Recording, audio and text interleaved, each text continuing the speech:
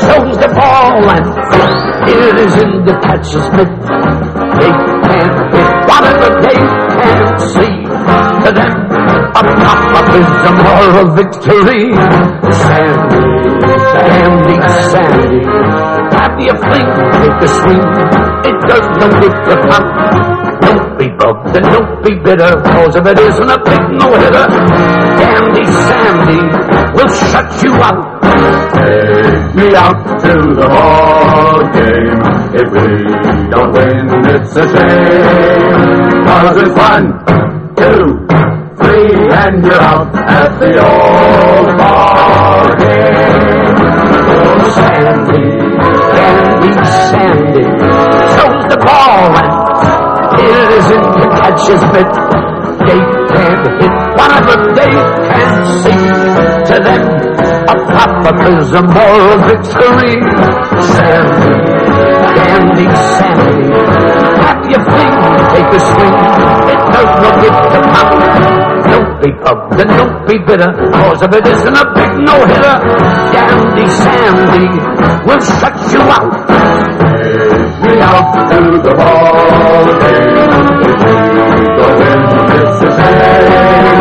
Cause Sandy, Sandy is the guy who comes in handy at the old ball game. Sandy, Sandy, Sandy, have your fling, take a swing. It does no good to pop.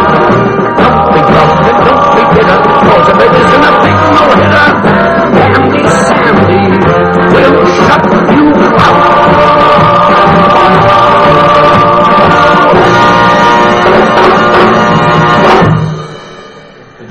Playing with my dad.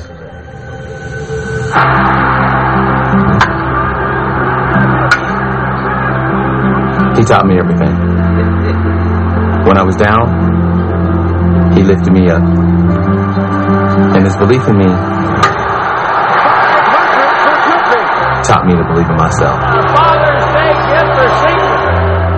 And that meant everything.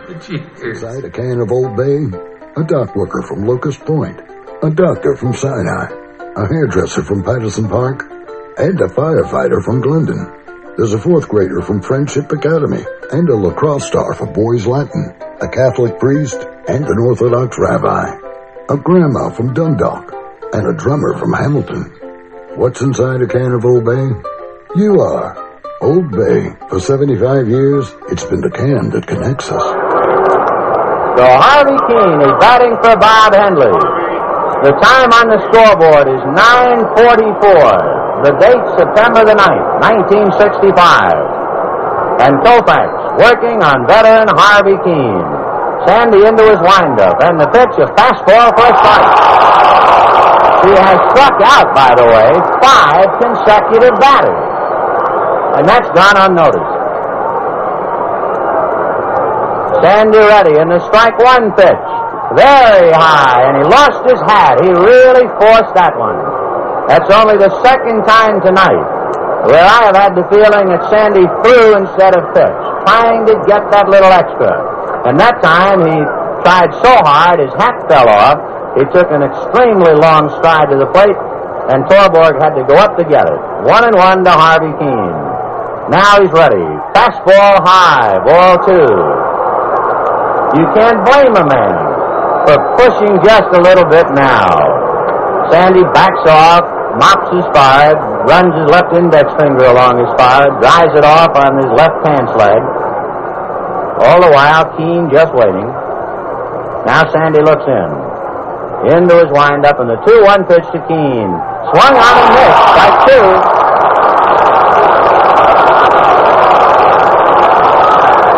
It is 9:46 p.m. 2-2 to Harvey Keene. 1 strike away. Sandy into his windup. Here's the pitch. Swung on and missed. A perfect game.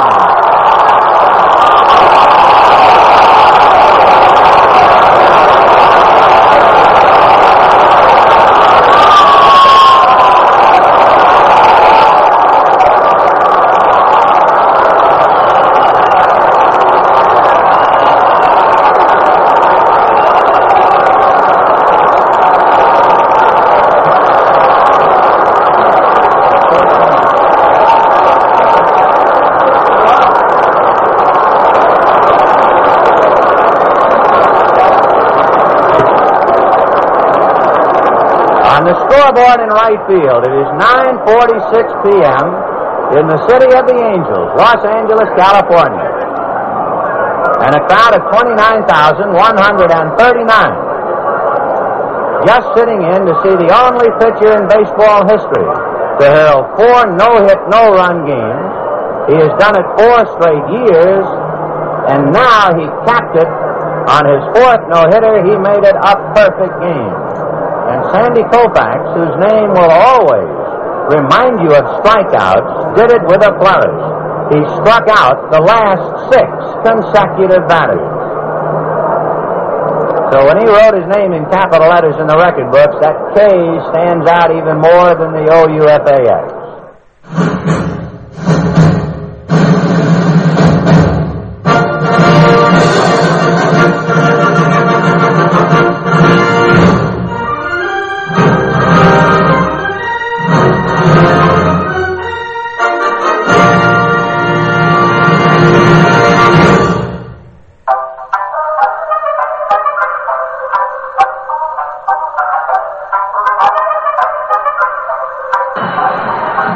The next 2-2.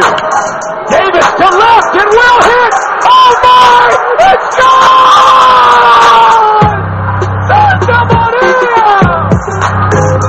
From high atop the Robinson Gearing Studio Complex and straight out of God's country, Pawleys Island, South Carolina, the Let's Talk Baseball Podcast Network proudly presents Backwards K-Pod. And now, here's the host of the show, Jake Robinson. I never move in slow-mo. Welcome to my dojo. Those other parts are so-so. I'm chill like bro, yo. Focus like a GoPro. Ripping up this promo. Check out the scoreboard. Preach, I'm throwing no-nos. It's going. Yo, it's gone. Your heart just stopped. Cause Jake got strong and mighty. Undefeated, I mean it. Pull up the pot, scroll it down and read it. Written, produced, directed, and mixed. Dung on your lips and Ozzie Smith backflips. Pick a tip, any tip, get onto it. I got ridiculous pods without forcing it. You sit at home crying like a girl while I spread the gospel around the world. Yo, the pods are written behind tracks that mixed in smooth with the groove to make ears want to listen. Add a little gut and a rhythm to back it up. Another show to my name, now watch me stack them up. You think another white rap back, but this ain't no act jack. My hobbies are rhymes, some people trying to be black, but that about time I come out, call the show BKP and let me turn it out. Yo, name Jake the Snake, born in 71. Gates, you know what time it is, I'm packing them guns. Yo, experience, I've been a witness to glory, and that's why I collect ball players and their stories. You heard? So, once again, back is the incredible, the pod animal, Jake the Snake Robinson from the Let's Talk Baseball Podcast Network. I'm coming out of Pawleys Island, South Kakalaki. Half man, half podcast machine. Back in the Captain Kirk chair, shields down, photons up. Prepare to engage on this week's digital audio program that I call Backwards K-Pod, where we collect ball players and their stories. What's cracking, Seaheads? What's juicy? Welcome back to the dojo for yet another week of the Grassroots Baseball Podcast Extravaganza spanning the globe. A little show I call BKP, where I like to sit with like-minded nerds and regale you with true tales of the national pastime, all the memorable moments, the iconic players and their amazing exploits on the diamond. We've covered the awe-inspiring cathedrals of the game, from the amazing throwbacks of yesteryear like Polo Grounds, Forbes Field, Comiskey, just to name a few, to these modern-day shrines that dot the current Major League landscape, as well as our primal baseball conscience today. From General George Washington playing rounders with his aide-de-camp at Valley Forge while he contemplates crossing the Delaware River to kick some Hessian and British ass, all the way up to the unicorn, Shohei Ohtani. We got a podcast on him. All in all, folks, we're talking about almost 250 years of baseball history. I'm proud of this audience, proud of the catalog, and I know I'm building something that will be around long after I'm gone. I'm truly honored to be the gatekeeper for the history of baseball. And ostensibly, my objective with this passion project is to spread the gospel of baseball around the world and leave my voice behind, not only for you current freaks, but also the steamheads of tomorrow. Maybe spark a newfound love or even reignite a love for the game that you may have lost at some point in your life. Hello, everybody. It's your boy, Jake the Snake Robinson from the Let's Talk Baseball Podcast Network, where we collect ball players and their stories. I got your hook up. Holler if you hear me. This is Backwards K-Pod Show 112, Week 7 of the 2023 offseason. And before we dig into this week's topic, let's do our weekly BKP Hot Stove Report, so I can keep you abreast of some of the signings and things going on in anticipation of that 2024 season. So, the two biggest fish on the MLB free agent market are officially signed, and they both reside in SoCal, playing for the Dodgers. And I'm talking about Japanese import Shohei Ohtani and Yoshinobu Yamamoto, of course.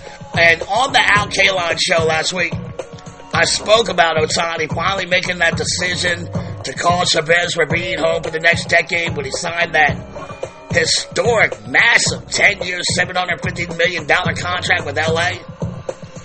And we also hit on them trading Pepio and LaDuca to Tampa for Tyler Glasnow and Manuel Margot. And within 24 hours, they had signed Glasnow to a 5-year, $136.5 million extension. And people were wondering throughout the baseball universe, were they done?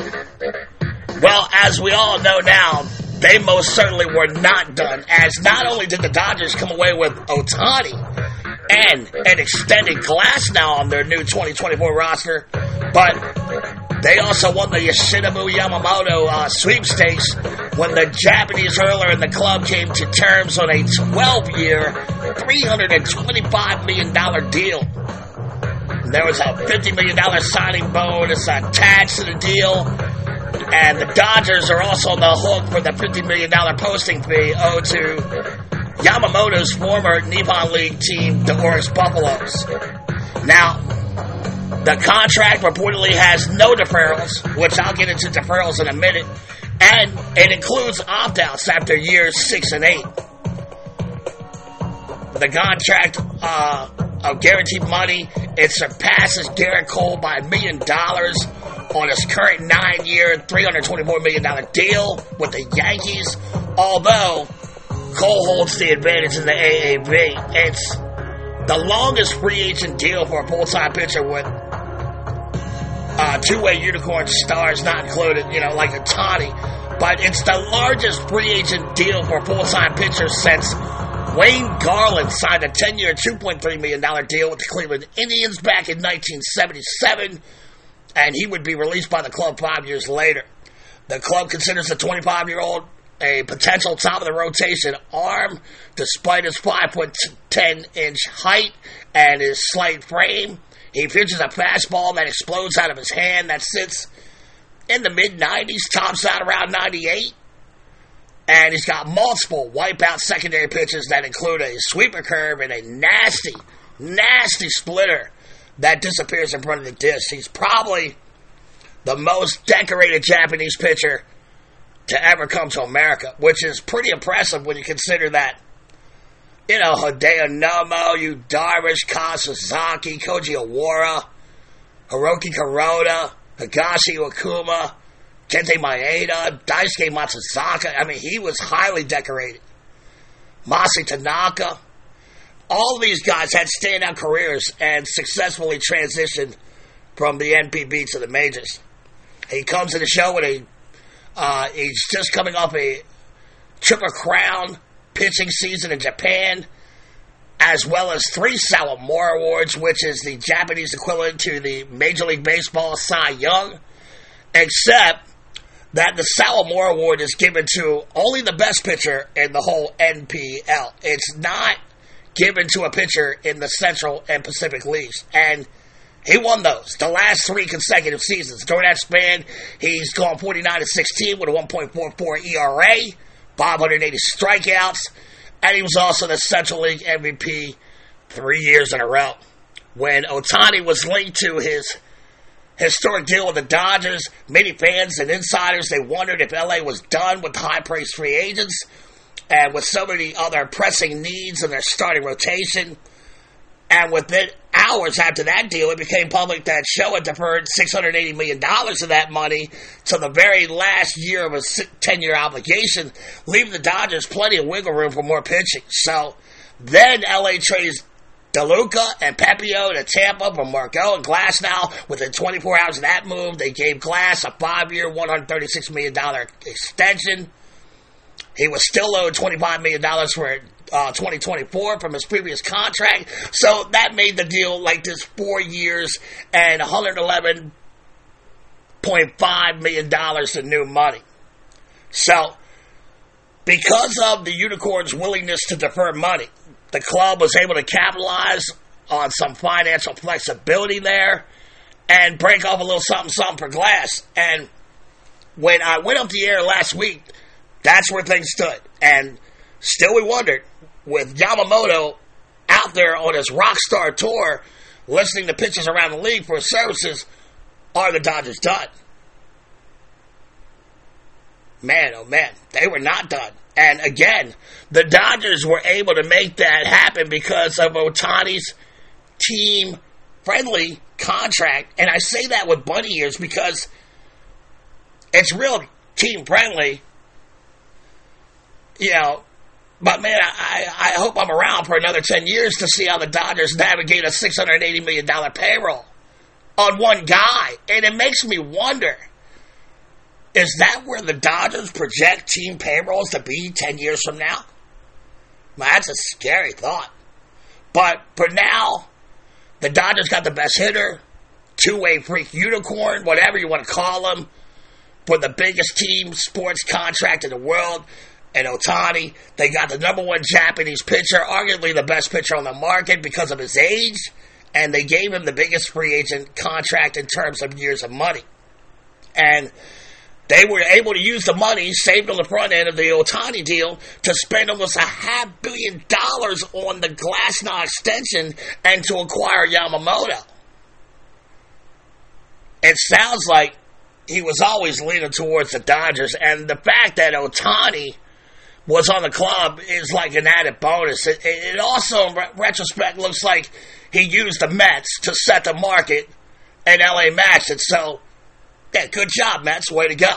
So, the Dodgers have used their resources well. That starting lineup, for the most part, as well as on the bump, is homegrown or developed by them. They've also made great trades, like for Mookie Betts, and they signed some stud free agents in free, Unicorn, now Yamamoto. And as the 2023 season ends with this last show, I'm still asking myself, are they done? Right? I mean, why stop now? Josh Hader would be a coup. Now look, he wants Edwin Diaz money. That's a lot of scratch for a closer. But I say embrace the evil gluttony of it all. Sign Hader and steal Soto from the Yankees in the offseason. The Dodgers. I mean, they're coming in hard. They're coming in hot. So now with Ohtani and Yamamoto on the board, I would expect the pace to begin to pick up over the next 4 weeks or so, and it would appear that all eyes are now turned to Blake Snell and Cody Bellinger, arguably the best pitcher and hitter available in the kitchen right now.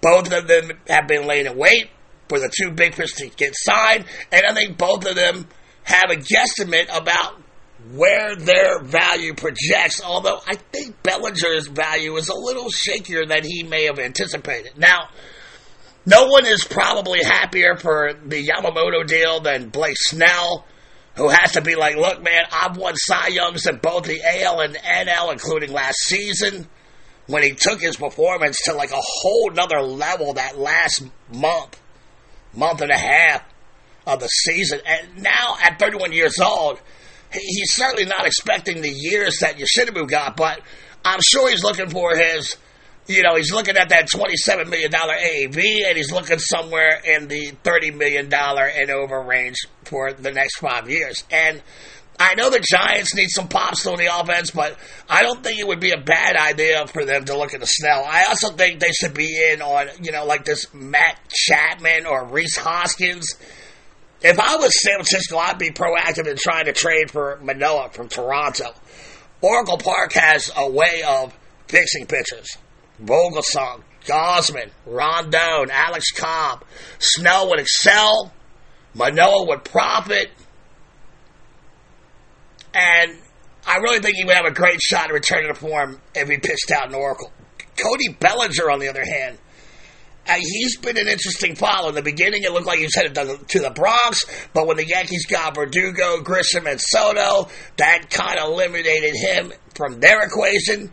And then it looked like Toronto, who was all in on Ohtani, might pull him out of the oven.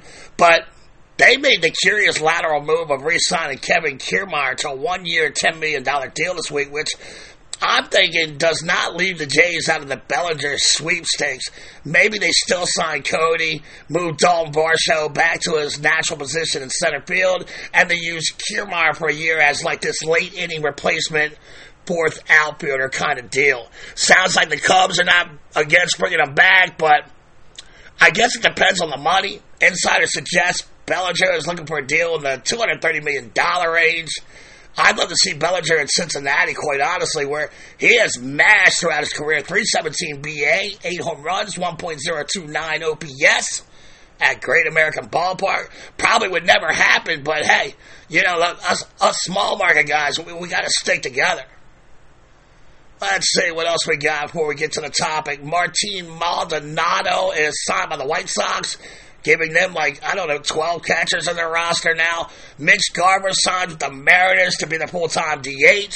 Shelby Miller signs with Detroit. And I told you, I like how KC and Detroit have been aggressive this year in a very winnable AL Central. But Cleveland finally made a move trading for Esteban Florial, who at one time was a highly touted Yankees prospect who kind of got lost in the shuffle there. So even with many people focusing on Ohtani and Yamamoto, there's been a lot of heat coming over that stove from day one when Aaron Nola quietly re-signed with Filthy, and what I consider a quiet as kept great move for the player and the team. And there are still crazy productive players available going into January. Trades all over the place. So many trade possibilities. I'll be here every week of the offseason to keep you nerds informed on the many maneuvers until opening day 2024. So, with that being the last hot stove report of the year in the books with a backwards K next to it, it's time to fire up our BKP Time Travel Choo-Choo one last time here in 2023 for this week's topic. So, if I could get all of you seaheads to kiss and hug your loved ones goodbye, I'd like to clear the platform here at Terrapin Station. And it's good to see most of you have already claimed your seat. You're squared away. We still got a few stragglers. As I look out of the ball field to the west, I see the pitcher has completed his warm-ups. The catcher has thrown down a second. The umpire has called play ball. And now that infielder is throwing the ball around. That's good enough for me. I'm calling all aboard. As this week's folks, we are going to take a deep dive into the life and career of one of the greatest modern-day pitchers who ever lived, Sandy Koufax.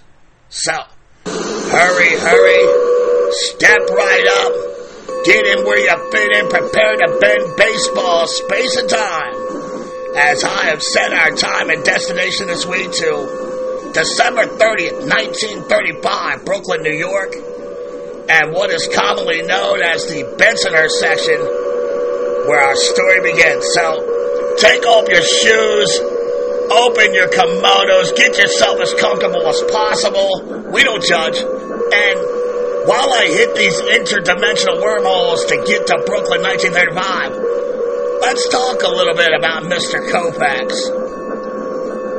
And I'm going to guess that the majority of this audience, just like myself, never had the opportunity to watch this pitching maestro go to work.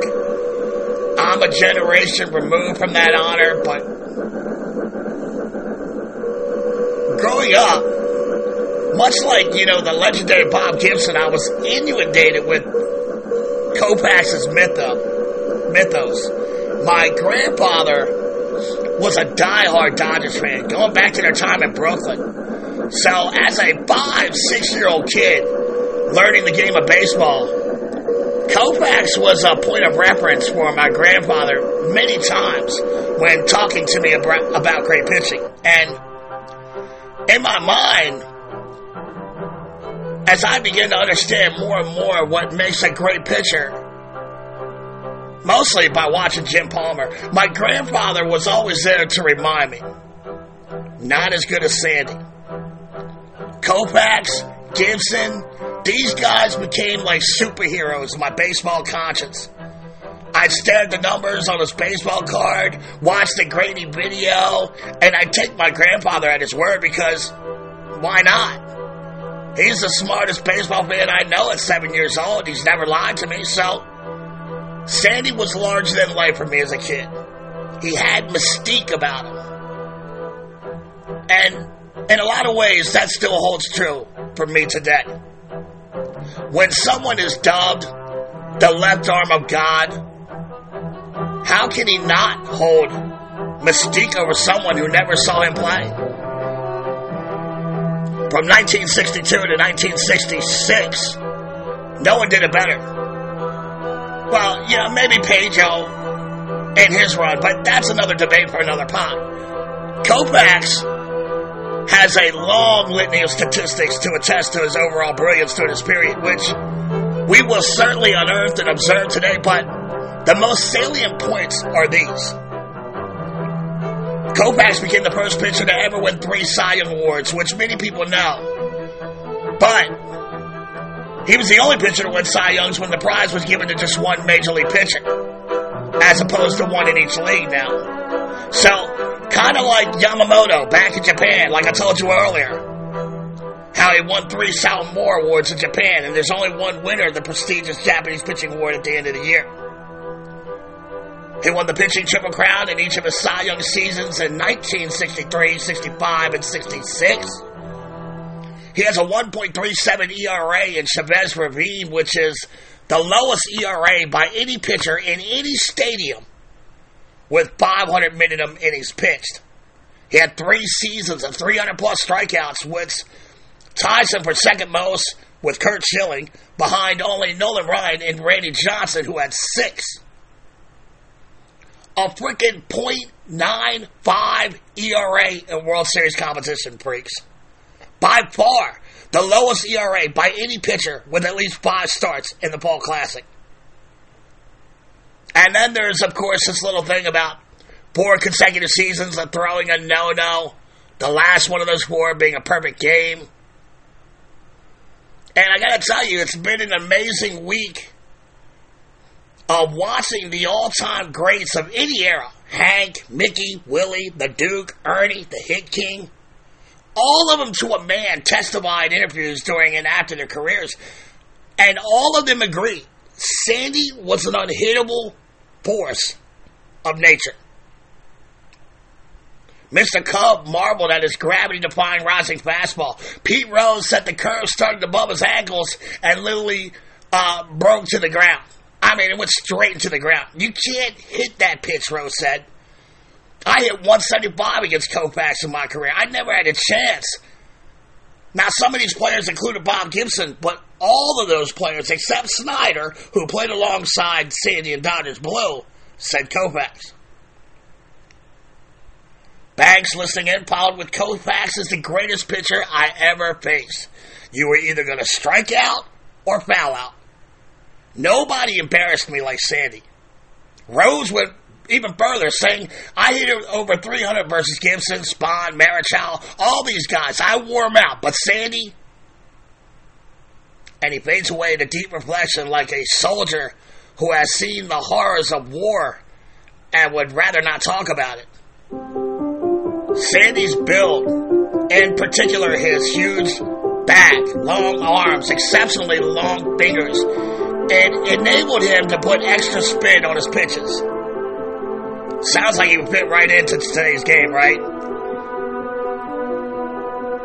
And could have, probably limited those innings and preserved that arm a little better, but I'm getting there. I digress. And it's amazing to see the old pictures of Sandy with the ball as low as the top of his left ankle when he reaches back to throw, and then he comes with that fluid, over-the-top delivery that utilized the weight and full force of his body. Koufax believed his natural gifts required him to work hard at his job. And his job was to win baseball games. He was, and still is, a man of personal integrity. It took 6 seasons for him to master his wildness. He worked hard and made adjustments, but his career was over at the age of 30 due to an arthritic left elbow, which only leads credence to the mystique of the icon. When he was elected to the Hall of Fame in 1972, he was 36 years old, the youngest man, still to this day, to ever be enshrined in the Pantheon of Legends. Decades after his retirement, debate still rages over Sandy's dazzling peak versus his career totals. And 2 other factors have fueled this mystical aura in my baseball conscience when it comes to Koufax. As one of the greatest Jewish baseball players ever, he is a hero among his tribe, especially after refusing to pitch Game 1 of the 1965 World Series because it fell on the high holy day of Yom Kippur. And I respected that. Even as a kid, I knew he did the right thing there. The other factor in his mystique for me is his deep sense of privacy. Koufax is baseball royalty, greatly admired, yet we rarely see him. He makes very few public appearances, even fewer interviews, and for the most part, he has remained out of the spotlight. But every once in a while, Mr. Koufax shows up at Dodger Stadium, and he is a spectacle. He's Andre the frickin' Giant. Dodgers fans, of course, go nuts over him, but baseball fans in general get excited to see him, whether it's at his statue dedication or on the Hall of Fame stage.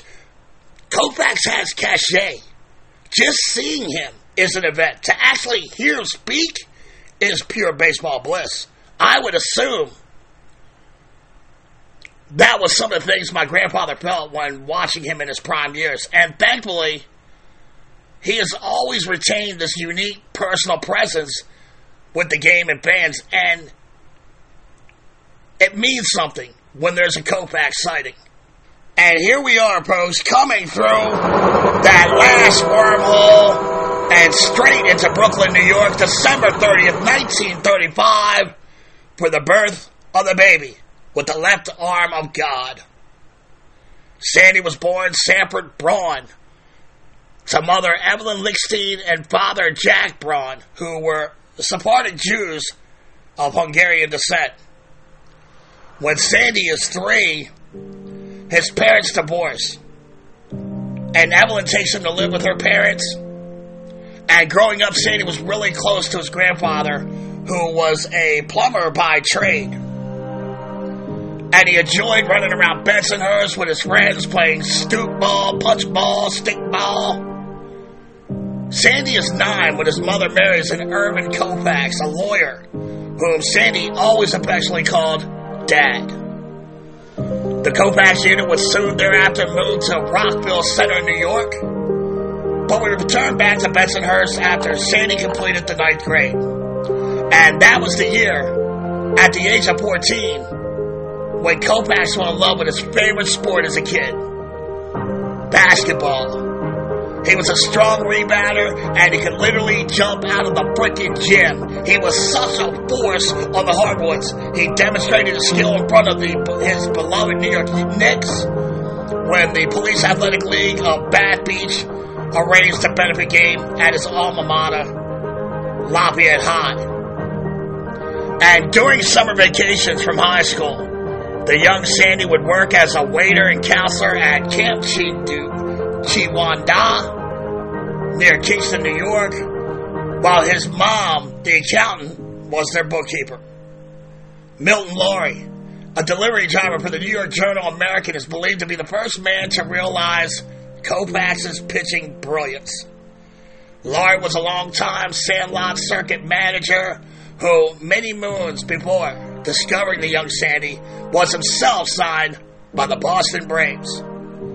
According to legend, he spotted Koufax pitching for the Tomahawks in the Ice Cream League, which was a counterpart to the Babe Ruth and Little League in New York City back in those days. And even though Koufax walked 9 batters in 2 innings, Lard had his son Walter, who was a classmate of Sandy, invite the young pitcher to join his Sandlot travel team. Sandy's first inclination was to turn down the invitation, but after much prodding by Milton and Walter, he changes his mind. The team was called the Parkviews, and they played in the Coney Island Sports League at Dyker Beach Park on 14th Avenue and 46th Street in Brooklyn. Sandy continues to work at the summer camp, and he didn't play much, but it was said when he did play, he would usually strike out between 12 to 18 batters on the average. And one day, his dad, Irvin, shows up at the park to watch his son play. And when they get home that night, they're sitting around their dinner table. His father shocks him by saying how proud he was of Sandy, as well as how impressed he was with his competitiveness and athleticism. All his life, his dad could be heard saying that spending on baseball is a waste of money. And Sandy will never be a baseball player. He's going to be an architect. But something must have stirred the inside of his old man that day, watching his son in his element, doing what I can only imagine what a young Koufax would do as a teenager, and that's make hitters look really bad. He turns to his wife, Sandy's mom, and he says, "Evelyn, maybe you should give Sandy some money to get some new baseball spikes." He was slipping all over the place out there on the mound. Now, Sandy enjoyed baseball, and he was elated to win his father's approval and blessing, but basketball was still Sandy's true athletic love. He was so good that the University of Cincinnati, the Bearcats, a team with a strong basketball reputation, they offered him a full scholarship to play hoops, and the scouts had seen the high-flying Koufax at high school games and at the Jewish community house, and after consulting with his proud parents, he accepted the offer. At the urging of his friends, Koufax did eventually play baseball his senior year at Lafayette High. He played first base, and the team captain was Fred Wilpon, a southpaw with a 12-6 looping curve, who would become better known years later as the owner of the New York Mets. Koufax shows up on the Cincinnati campus, a 6'2" power forward freak who was a savage, cleaning the boards. And for those days, he enjoyed living above the rim. He's the starting power forward on the freshman team and the third leading scorer in the squad. And that team would win 12 or 14 games, according to his coach, Ed Junker, who would lead the Bearcats to NCAA championships in 1961 and 1962, as well as coach the Cincinnati Royals in the NBA. He always maintained that Koufax could have played in the association. But Junker was also the Bearcats' baseball coach. The team needed pitchers badly, so Koufax volunteered to help out. He threw really, really hard, but he was wild. And the catchers on the team, they really wanted no part of him. In his debut college game at Keesler Air Force Base in Biloxi, Mississippi, Sandy struggles with his command. He takes the loss. He returns to the Natty, and he pitches a 4-hitter versus Wayne University, striking out 16. His next start is against Louisville, and he set the school record for hitting 18 Cardinal batters. He finishes his freshman year with a 3-1 record, 51 strikeouts, 30 walks, and 32 innings pitched. And even though his walk ratio is almost a walk an inning, scouts are enamored by his ability to miss bats, and they begin contacting the school to gauge where the young hurler's head is at in relation to his future. And he received a lot of interest from all three major league teams residing in New York City at the time. The Yankees, the Dodgers, and the Giants. Not only because the freak southpaw brings the heat, but also because of his religion. Ever since the days of John McGraw, the New York teams always had a desire for Jewish drawing cards. Now, the Yankees sent the Jewish scout, and that offended the Koufax family. Plus, they only offered him $4,000 on a Class D assignment. Koufax had tryouts with the Giants at Polo Grounds, but he shows up to the park without his glove. After borrowing one from Johnny Antonelli, he didn't have a great showing, as he was all out of sorts in his head, and he was in his own head from the start. After forgetting his glove, he was tense, and he admitted years later that fear won out that day. Dodgers super scout Al Campanis is introduced to young Sandy on a tip from a sports writer for the Brooklyn Eagle. The intro leads to a workout at Ebbets Field before Dodgers GM Buzz Bavasi and manager Walt Austin. And after the workout, Campanis offers Sandy a $14,000 bonus along with a $6,000 salary. Now, Branch Rickey, who was now GM for the Pittsburgh Pirates and most assuredly still had his circle of spies and moles all over Brooklyn, he sent word to the Koufax family that they would surpass the $14,000 bonus offered by the Dodgers by $5,000, pushing it to $19,000. The Milwaukee Braves upped the ante to $30,000, but it was too late. Sandy confided in his dad, Irvin, and the two of them were convinced that the Dodgers was the best option for the young lefty. So, on December 14th, 1954, Sandy Koufax signs with Brooklyn as an amateur free agent bonus baby. Sandy then dropped out of Cincinnati, transferred to Columbia University to take courses in architecture, but eventually between baseball and his military reserve obligations, it became too much, and he would drop out of Columbia. And while Sandy's $14,000 bonus, which is around $165,000 of purchasing power in the 2023 economy, that's rather modest back then in relation to what many of the big bonus babies pulled down in this era. The $6,000 salary, it guaranteed him 2 years on the Major League roster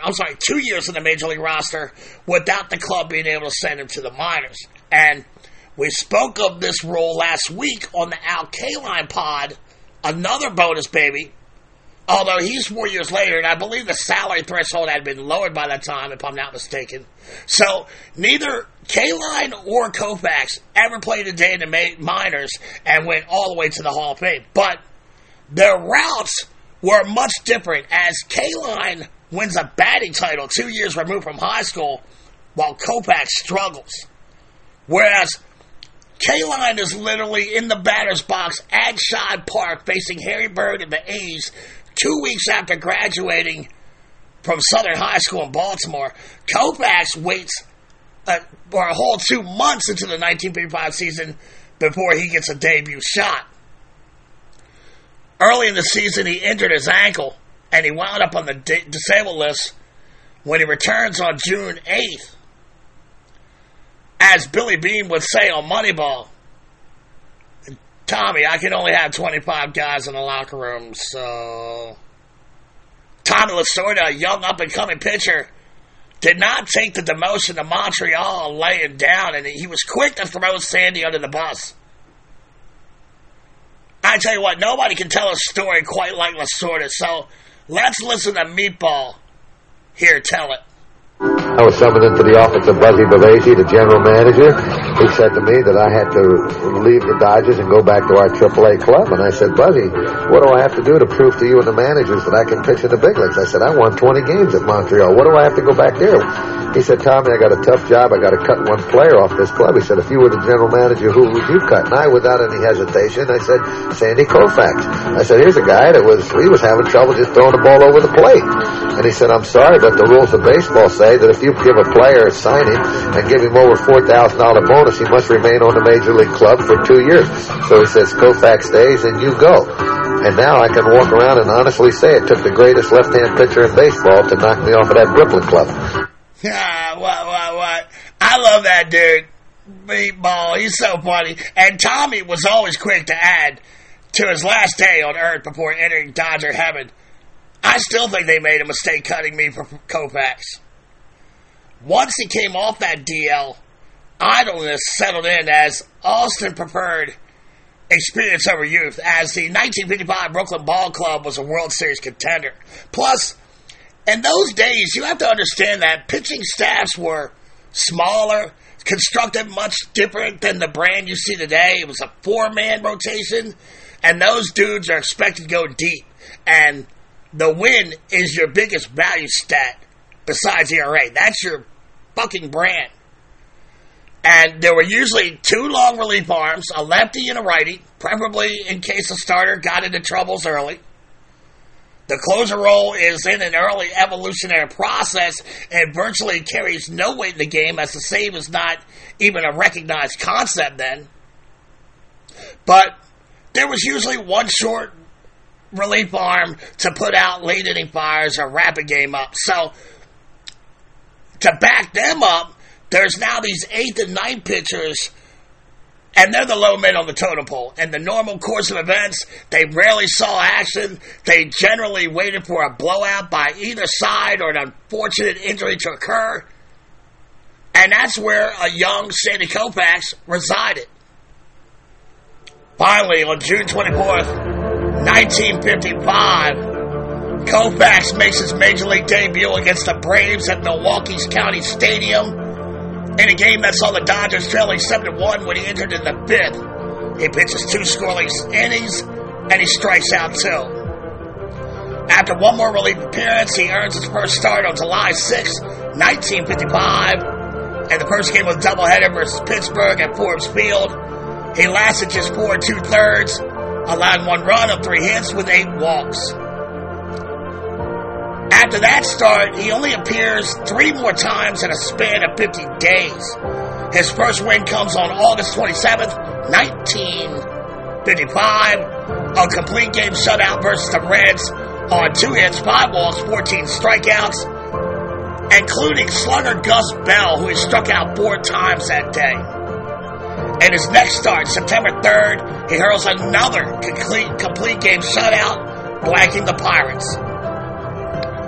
And the Dodgers finally break through after 6 tries to beat their hated nemesis, New York Yankees counterparts in the World Series. And even though Koufax did not pitch in the series, he did receive a full share from the team.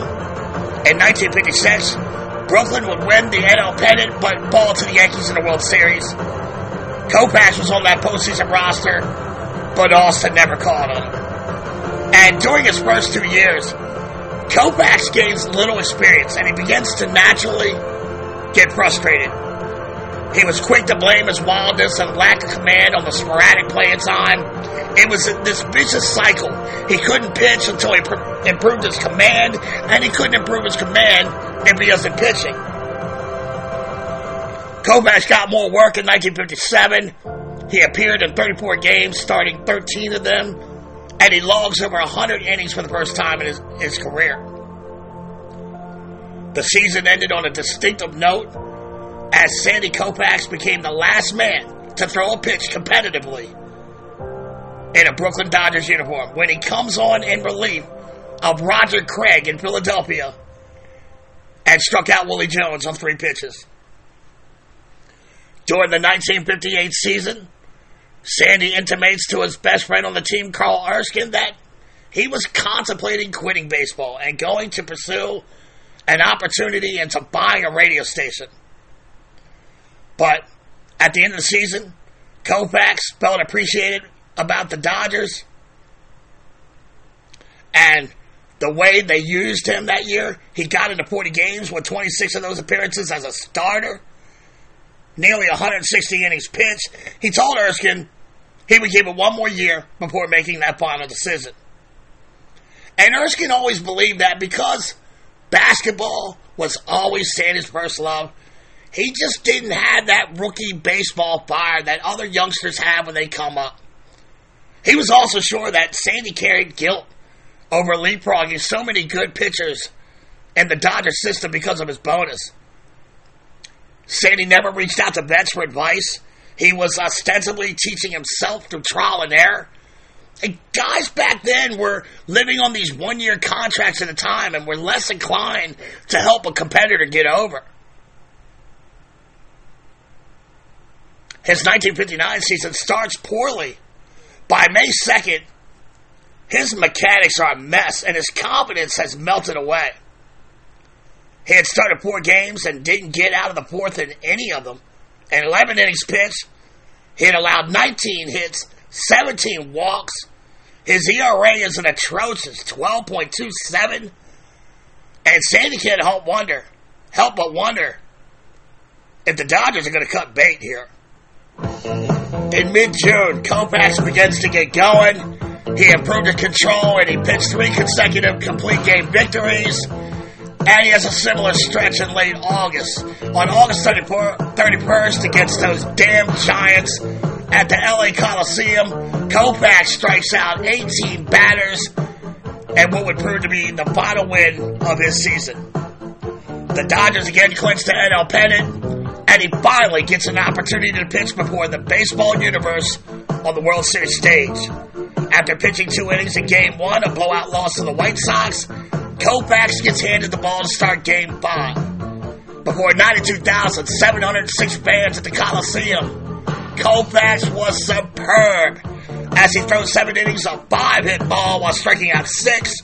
He walks only 1 and allowed the game's only run when Sherm Lawler's grounded into a double play. The White Sox may have won the battle, but Erskine believes that Koufax won the war that day as that game changed him. For the first time, Koufax seemed to get it, and he believed he could be successful. He had finally come to grips with his insecurities and his guilt, as well as his inner fears of failure, and it transformed him from an inconsistent, mediocre pitcher to an inner circle tribal chief Hall of Famer. Okay, freaks. I think this is where I'm going to take a break this week. It's just so weird hearing how bad Sandy struggled in the beginning when we know in retrospect what he will become. When we get back, we'll pick up where we left off going into the 1960s with the Dodgers running through NL opponents, picking up pennants all over the place, and with a confident Koufax chomping at the bit and about to change of stars to pull one of the most dominant stretches of pitching the baseball universe has ever seen. Support the grassroots sponsor that supports your grassroots baseball podcast show, Laparo's Hand Cleaner. No more smelly hands. I'll be RB with Acts 2 and 3 of the Sandy Koufax story. I'll see you freaks on the dark side of the moon.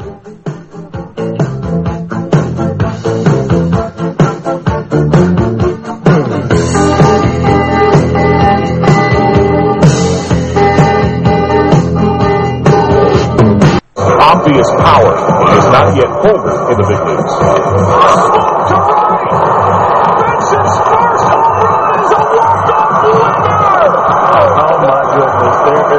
Specialness happening here with this golf club, and everyone is partaking in the fun.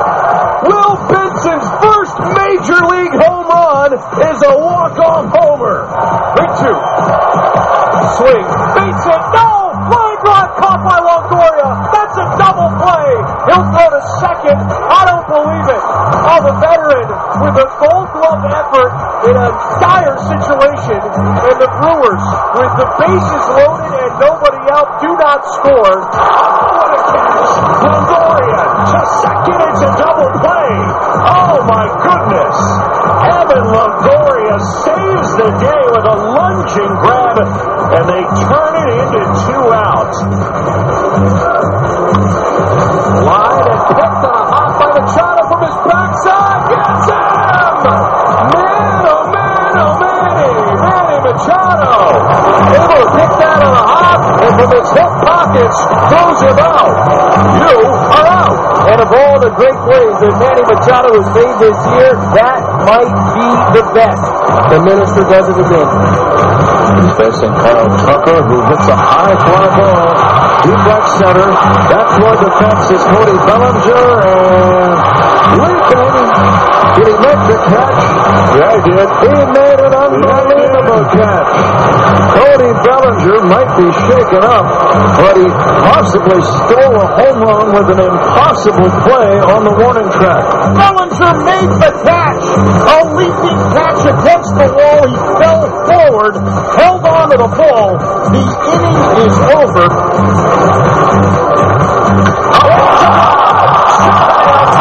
Gets the Angels on the board for their 30th home run.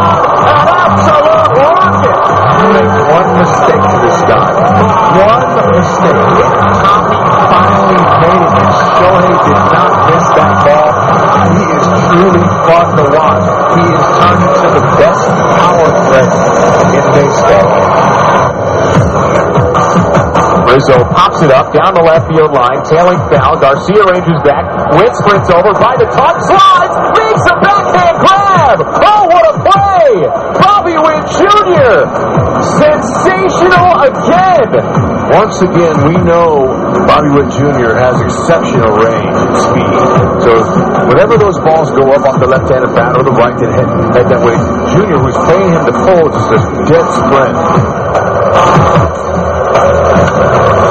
As Gary Carpenter hits one to center field, backpedaling Kiermaier, jumps, and he's got it! He took a home run away! Oh my goodness! How do you like the new confines, Kevin Kiermaier? Up at the wall, elevated, and at the apex, went over the baby blue line and ripped it out of the sky! Set the 0-1. Curveball, put in the air, right center field, hit well. Going back is Mullins, still racing after it. Lunging after it, he makes a catch on the warning track, diving headfirst in front of the LED board. You will see that one on highlight reels all night from Cedric Mullins. There was no way that he was going to catch this ball when it came off the bat. Cedric Mullins, Superman! So here comes Pablo Reyes. The bases are jammed with two down. Swinging a drive, shot down the line, and that ball's gone! And the Red Sox win the game! Pablo! How about a walk-off granite? Nothing better than that. I thought that ball was hooking. I was like, oh, it's getting there. The Red Sox with their fifth walk-off of the season. Straightaway center. Julio, gauging, looking, jumping. He did not get it. Oh, he did? Yeah, he did get it. Oh, man, you were talking about stuff. Tatis went into his home run trap routine. Oh, brother. Right over the top of the wall in straightaway center field. Julio Rodriguez brings it back, and Julio Rodriguez takes a home run away.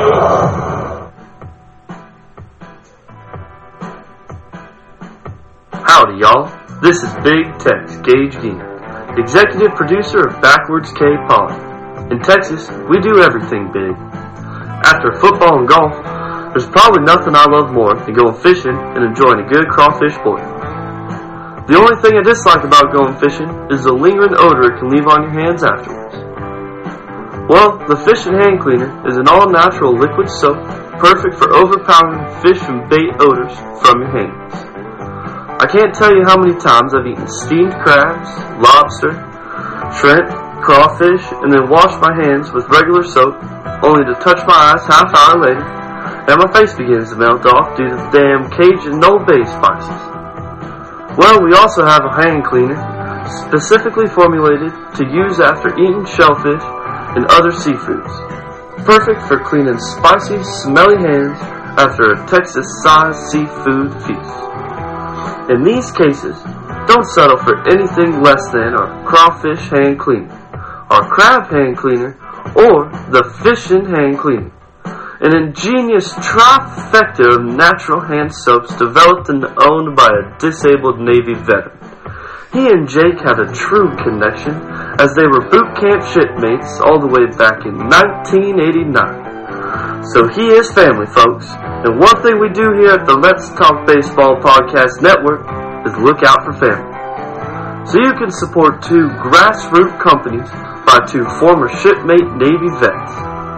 Crushing big bowls of shellfish or fishing on the banks of your favorite river while you listen to BKP. Sounds like a great day. You know, in fact, hey Mom, where are my poles? I'm gone fishing. There's also a buffalo wing hand cleaner in development as we speak. To check all of the incredible products of this great company, you can go to www.crawfishhandcleaner.com or call the home offices at 713-588-0290. That's 713-588-0290 to support the grassroots company that supports your grassroots podcast show. That's crawfishhandcleaner.com or 713-588-0290 to prepare for your summertime shellfish feast or that fishing trip you're planning. crawfishhandcleaner.com. 1-1 in World Series play for 1965, Sandy Koufax. Strikeout.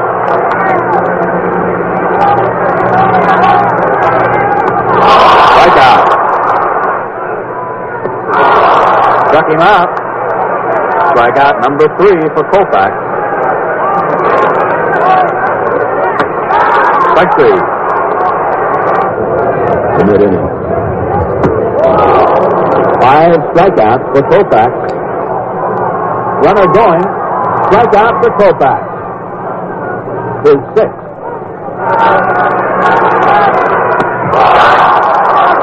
Both said he died of fastballs, and Koufax records his number 3 strikeout. Yoshinobu. Fastball got it. That's the pitch. Strikeout number 8.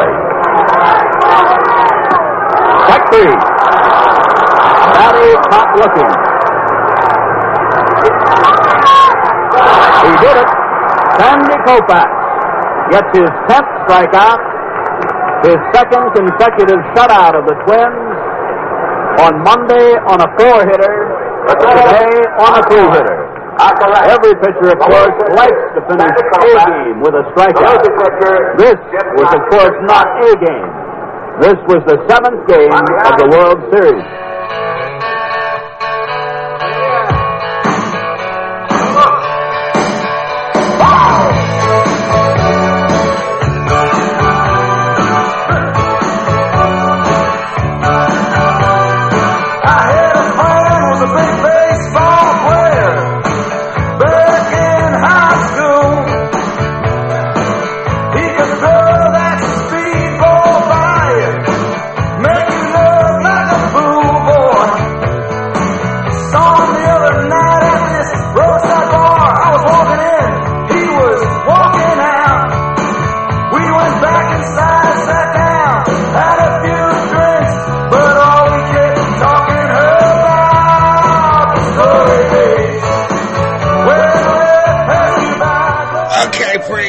Welcome back to Backwards K-Pod and the Let's Talk Baseball Podcast Network, where we collect ball players and their stories. And before me and Gunner bounced for that spot break, we were digging into the life and career of the incomparable Sandy Koufax.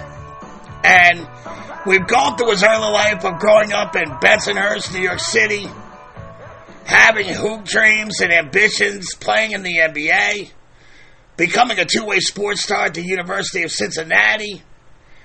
And after his freshman year at Cincinnati, the Yankees, the Dodgers, the Giants, Pirates, Braves, they're all clamoring for his services. He eventually signs with Brooklyn as a bonus baby who is prohibited from being sent to the minors for 3 years. But it didn't come easy for the left hand of God. He struggles with his command. His playing time is sporadic. And he knows it's only a matter of time before the Dodgers get rid of him, or just he's going to just surrender and get into the radio business.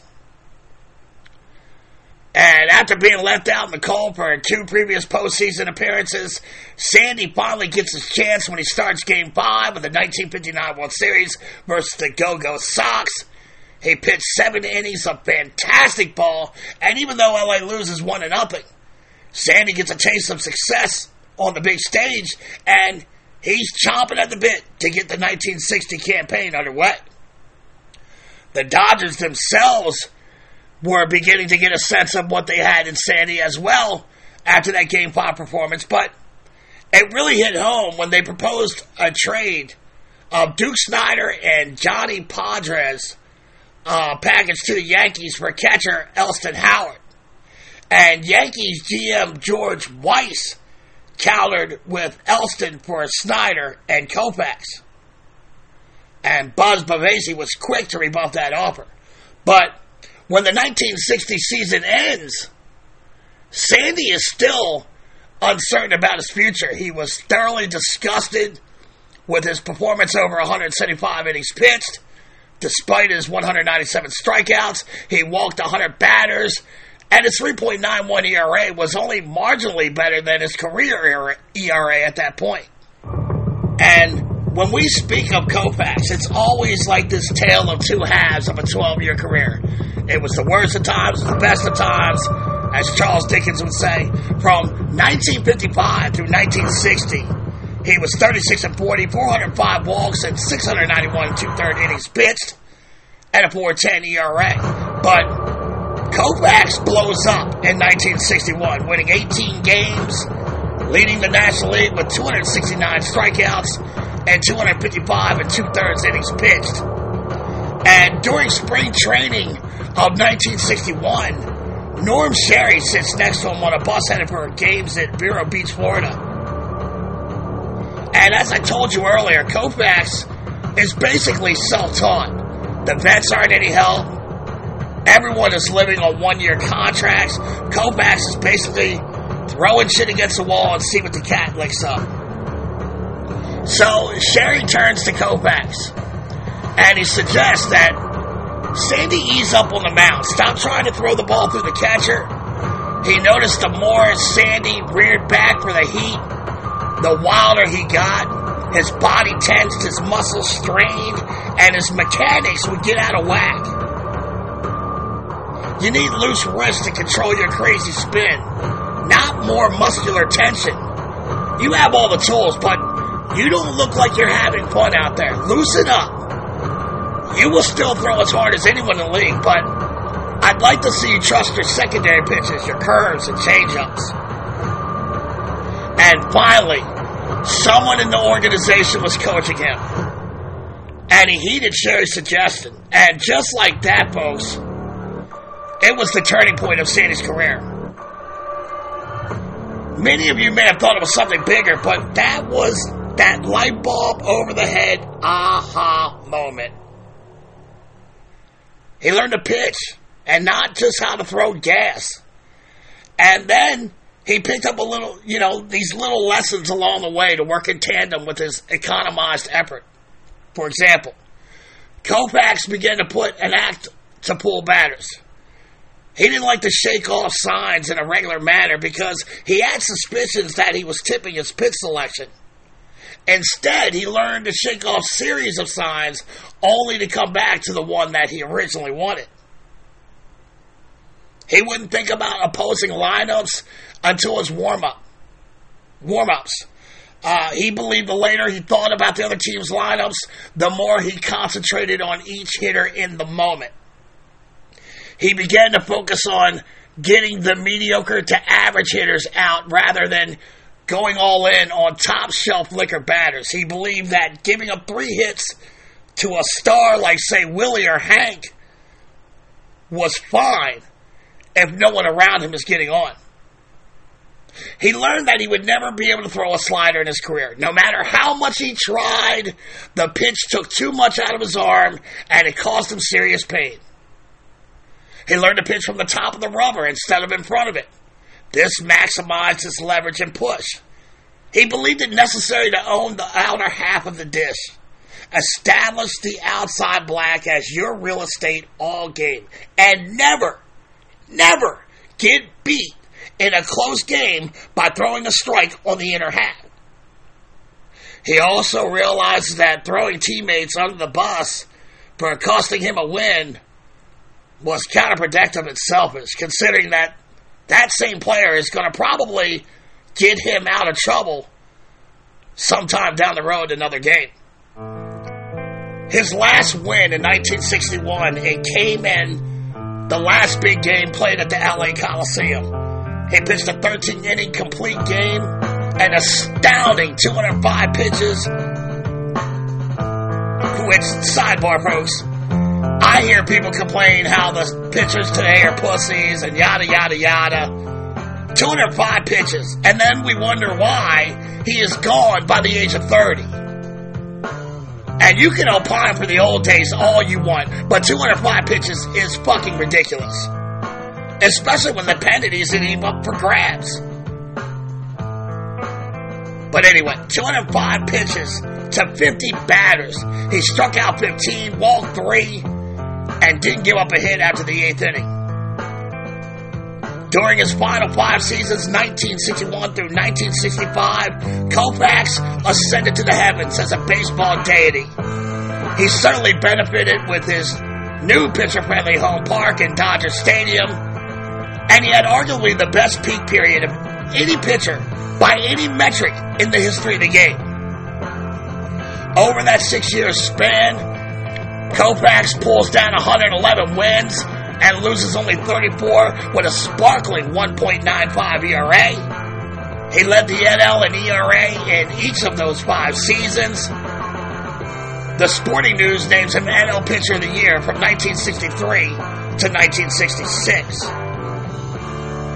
And each of his Cy Young Triple Crown seasons, he won at least 25 games, struck out over 300 batters. In 1963, he is voted the NL MVP and was runner-up in 65 and 66. In 1962, Koufax comes out the gate white hot, striking out 18 Cubs at Wrigley on April 24th in a 10-0 shutout.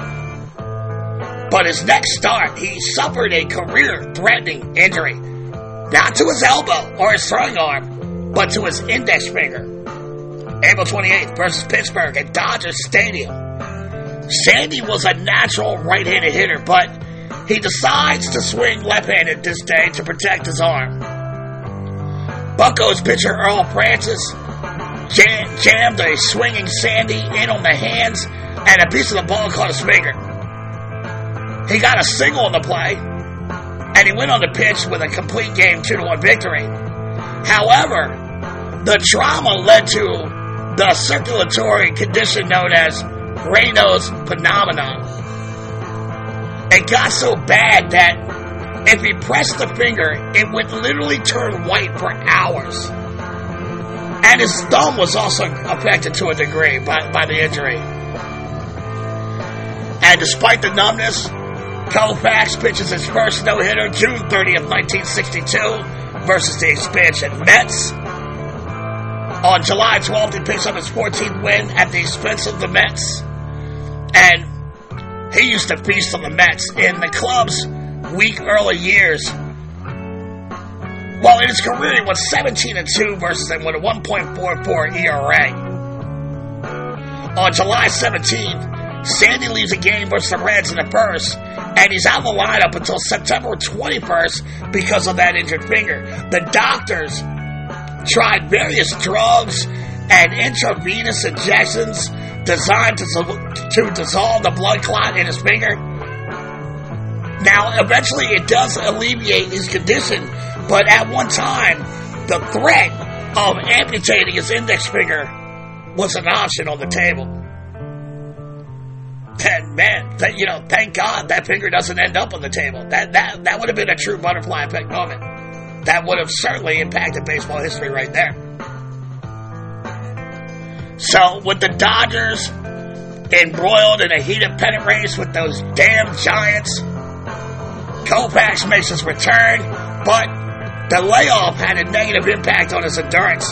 The Dodgers began to fade down the stretch, And when the dust had settled, it all came down to a 3-game playoff series for the Flag. Koufax takes the ball in Game 1, but he's knocked out of the game by the second inning. The Dodgers would lose Game 1 and ultimately the series, as the Giants moved on to the World Series where they would fall to the New York Yankees. Going into the 1963 campaign, there are concerns behind the scenes and lingering doubts about Koufax's condition. He missed 3 starts in late April and early May with a bum shoulder. And when he comes back like a pimp, baby. In his first start, he stymies the Cards of St. Louis. His second start, he gives his rival Giants the finger and spins his second career no-hitter in 2 years in a head-to-head matchup outdueling the Dominican dandy Juan Marichal. Koufax is perfect in that game until he walks Ed Bailey with one out in the 8th. Surprisingly, he strikes out only 4, the lowest total of all his 4 no-nos. And because of his shoulder issues and the finger injuries, Koufax reflected that at that time, it was probably his personal biggest thrill of his career. The southpaw finishes the year going 25-5 with 11 shutouts. LA goes on to sweep the Yankees out of the World Series, and Sandy is named the Fall Classic MVP. Pitching complete games in Game 1 and rounds to a 5-2 victory, and the clincher in Game 4, winning 2-1. In Game 1, he struck out 15 Yankees, breaking his old friend Carl Erskine's World Series record of 14 set a decade before. Sandy would later apologize to his dear friend. He also set a series record that day by striking out the last 5 batters he faced. By the end of the 1963 season, Koufax had developed a nasty case of traumatic arthritis in his left elbow, and the condition required constant attention, and he often sat around in the clubhouse with his left arm of God soaking in an ice bath. And that was often followed with heat treatment. The trainer would rub a concoction called capsulin into his arm. It would irritate the skin to increase circulation. It burns until the arm finally goes numb. But you had to be careful with this stuff. Over-application would cause his skin to peel. In 1964, his arthritis is giving him the Dodger blues. On April 22nd, he lasts only 1 inning. He takes off for 12 days and returns to pick up a 10-0 win versus the Braves. 1 month later, in the city of brotherly love, he pitches his 3rd no-hitter in as many seasons and his only shutout ever versus the Phillies. In Milwaukee, during an August game, Koufax dives back to second on a pick-up play, and he lands awkwardly on his elbow. The chronic throbbing after he pitched became more acute, and eventually his whole arm, from the shoulder down to his wrist, it swelled up. And he would need cortisone injections as well as some oral medication to reduce that inflammation. In 1965, Koufax makes a strategical decision to skip his customary sideline throwing between starts to quell the pain, and it proved to work as he had a career-high 335 2/3 innings pitched, 382 strikeouts. That shattered the record set by Rube Waddell and his 349 in 1904. On September 9th, 1965, Koufax throws his 4th no-hitter in 4 seasons, this time a perfect game against the Chicago Cubs, and he becomes the first pitcher to toss 4 no-hitters as he passed Bob Feller's record 3. The Cubs pitcher Bob Henley was almost as spectacular that night as he only allowed 1 hit himself. One of those Dodger Stadium nights where the fans saw a total of 1 hit and 2 base runners all night. A record that still stands today. But the pain is downright unbearable at times for Sandy. Despite all the capsulin treatments, the ice baths, and pain relievers, He notices that his left arm was shortening. He now had to lean over to shave his face. Nonetheless, down the stretch, in yet another heated pennant race with San Francisco, he tosses 4 complete game victories in his last 5 starts. He then hurled 2 shutouts versus the Twins in the 1965 World Series. After taking the L in Game 2, he threw a 4-hitter in Game 4, striking out 10. And on just 2 days' rest, he fires a 3-hitter at Minnesota to clinch the championship. And for the second time, he wins World Series MVP honors. Not only was he stellar yet again in another Dodgers championship run, but he also showed himself to be a man of principle and Jewish faith when he declined to pitch Game 1 of the series, which fell on October 6th in 1965 because of the high holy day of Yom Kippur. Upon the onset of the 1966 campaign, Koufax became embroiled in a contract squabble with the Dodger brass. He and Don Drysdale had grown weary of being played against each other during negotiations, so the two decided to pool their player value together and make their demands in solidarity with one another. Both sides were far apart in the beginning, and after many hard-fought hours, GM Buzz Bavasi made a final offer of $240,000 as a package. $240,000 in 1966, and it has the purchasing power of over $2.4 million today. And this was at the time the largest sum ever paid to 2 pitchers on the same club. So look, freaks, breathe. The Dodgers been buying dudes since way back when. Koufax and his salary of $130,000, which is about $1.3 million today, was the highest paid player in the game at that time. However, Koufax and Drysdale did have to relinquish their no-cut clause in the deals. Team owner Walter O'Malley was ready to let them both pitchers. He's ready to let them kick rocks if they didn't accept that final offer. And he let them know that, hey, the Mets are interested in both of you.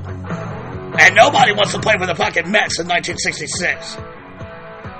In 1966, Koufax matched his career high of 41 starts that he set the year before. And of those 41 starts, 27 of them were complete games. Throughout the season, it became necessary for cortisone shots directly into the elbow joint. The injections became more frequent, and every time, Sandy's arm would swell up from the fluid. It sounds just dreadful. But I can't help but wonder, why is this guy throwing 27 complete games with all this going on? And again, say what you will about today's pitchers, but this is just bad strategy. It would never happen today. He is warned by the physicians that his arthritis is incurable. By the end of the 66 season, the left arm of God is literally bent at a 22.5-degree angle, and the bone spur in the elbow had grown to almost a 1/4 inch. Every single pitch that season caused pain. Shit, combing his hair was discomforting. He had suits retailored so that the malformation of his left arm remained hidden. But Pimpin didn't miss a start that year, y'all.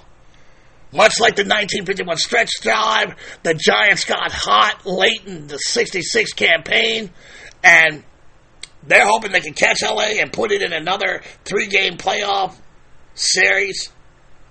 Koufax puts the Giants' dreams to rest in the last game of the season, pitching on 2 days' rest in the nightcap of a doubleheader at Philly. He pitches a complete game 6-3 victory over Jim Bunning to clinch the pennant.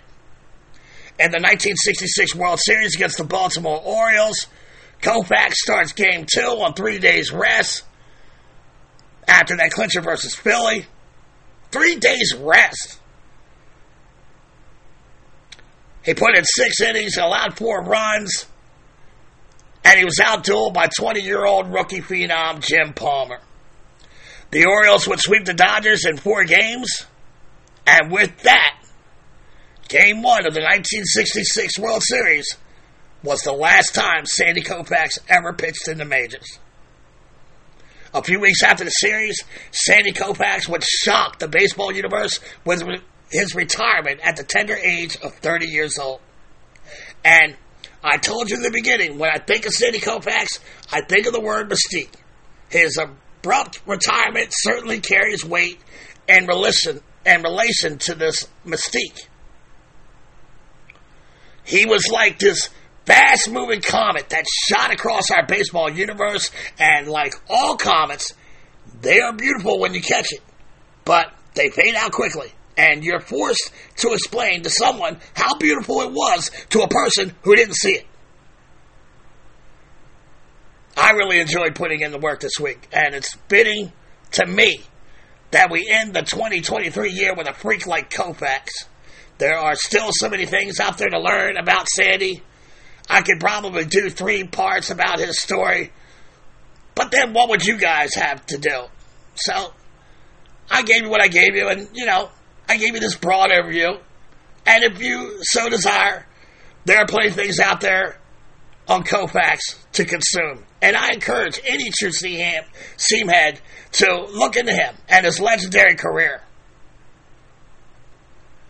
But before I grip and rip with an epic bat flip, I want to thank you guys for your patience this week. I know the show came out later than usual, but to be honest, I was kind of inspired by Sandy after the research and his ability to compartmentalize his priorities from his selfish desires by sitting out on Yom Kippur in the 65 World Series. The way I looked at it, if Koufax can sit out Game 1 of the Fall Classic because of priorities bigger than baseball, bigger than the World Series, then I should be able to put down the mic for a couple of days and spend the Christmas holidays with my family unit that supports my dreams and ambitions harder than anyone on the planet. I'm very antisocial in a lot of ways. All year I blow out family functions and holidays, dinners, in service to the show. Or I'll go and I'll hang out a little bit, but I'm always looking at the watch. This year I felt I really needed to take a page out of Sandy's book and do the right thing, so I prioritized the unit before the show, which was weird, but I survived, and I hope you did too. Thank you for your patience and understanding on that.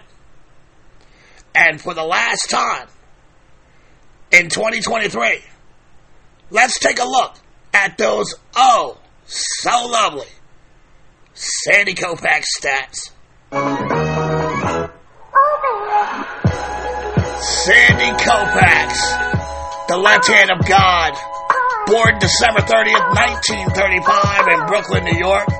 So the day this show drops into the baseball universe, Mr. Koufax will be celebrating his 89th birthday. Happy birthday, Mr. Koufax. Attended Lafayette High School in Brooklyn, the University of Cincinnati, and Columbia University. On June 24th,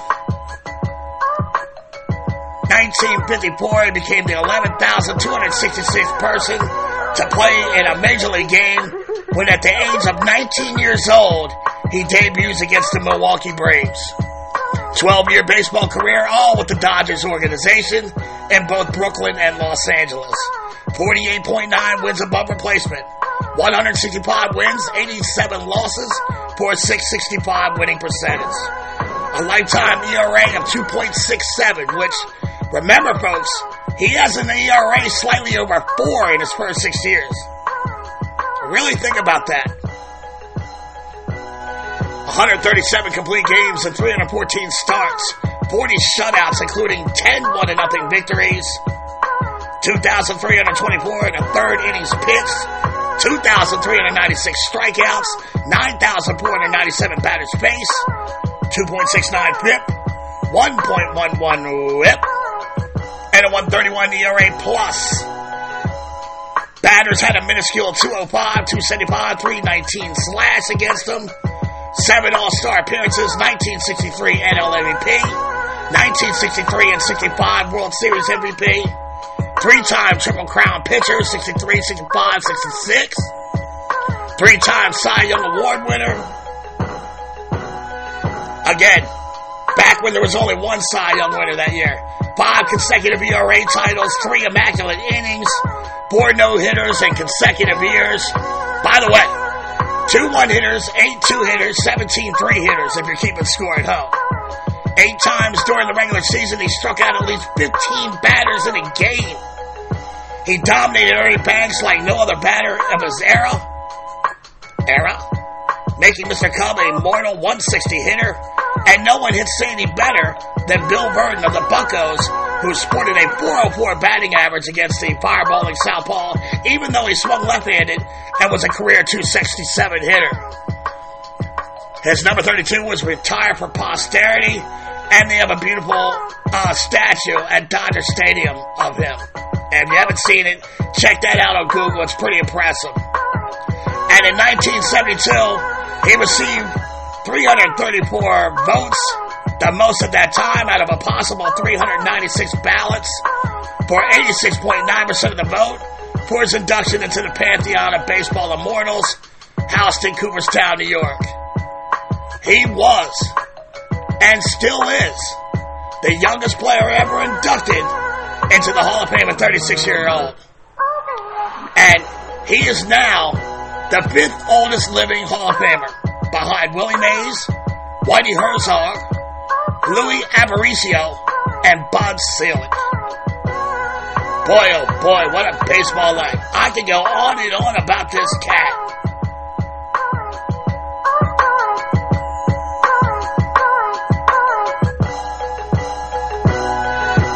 Ladies and gentlemen, boys and girls, seamheads of all ages, this is the story of Sandy Koufax, the left arm of God.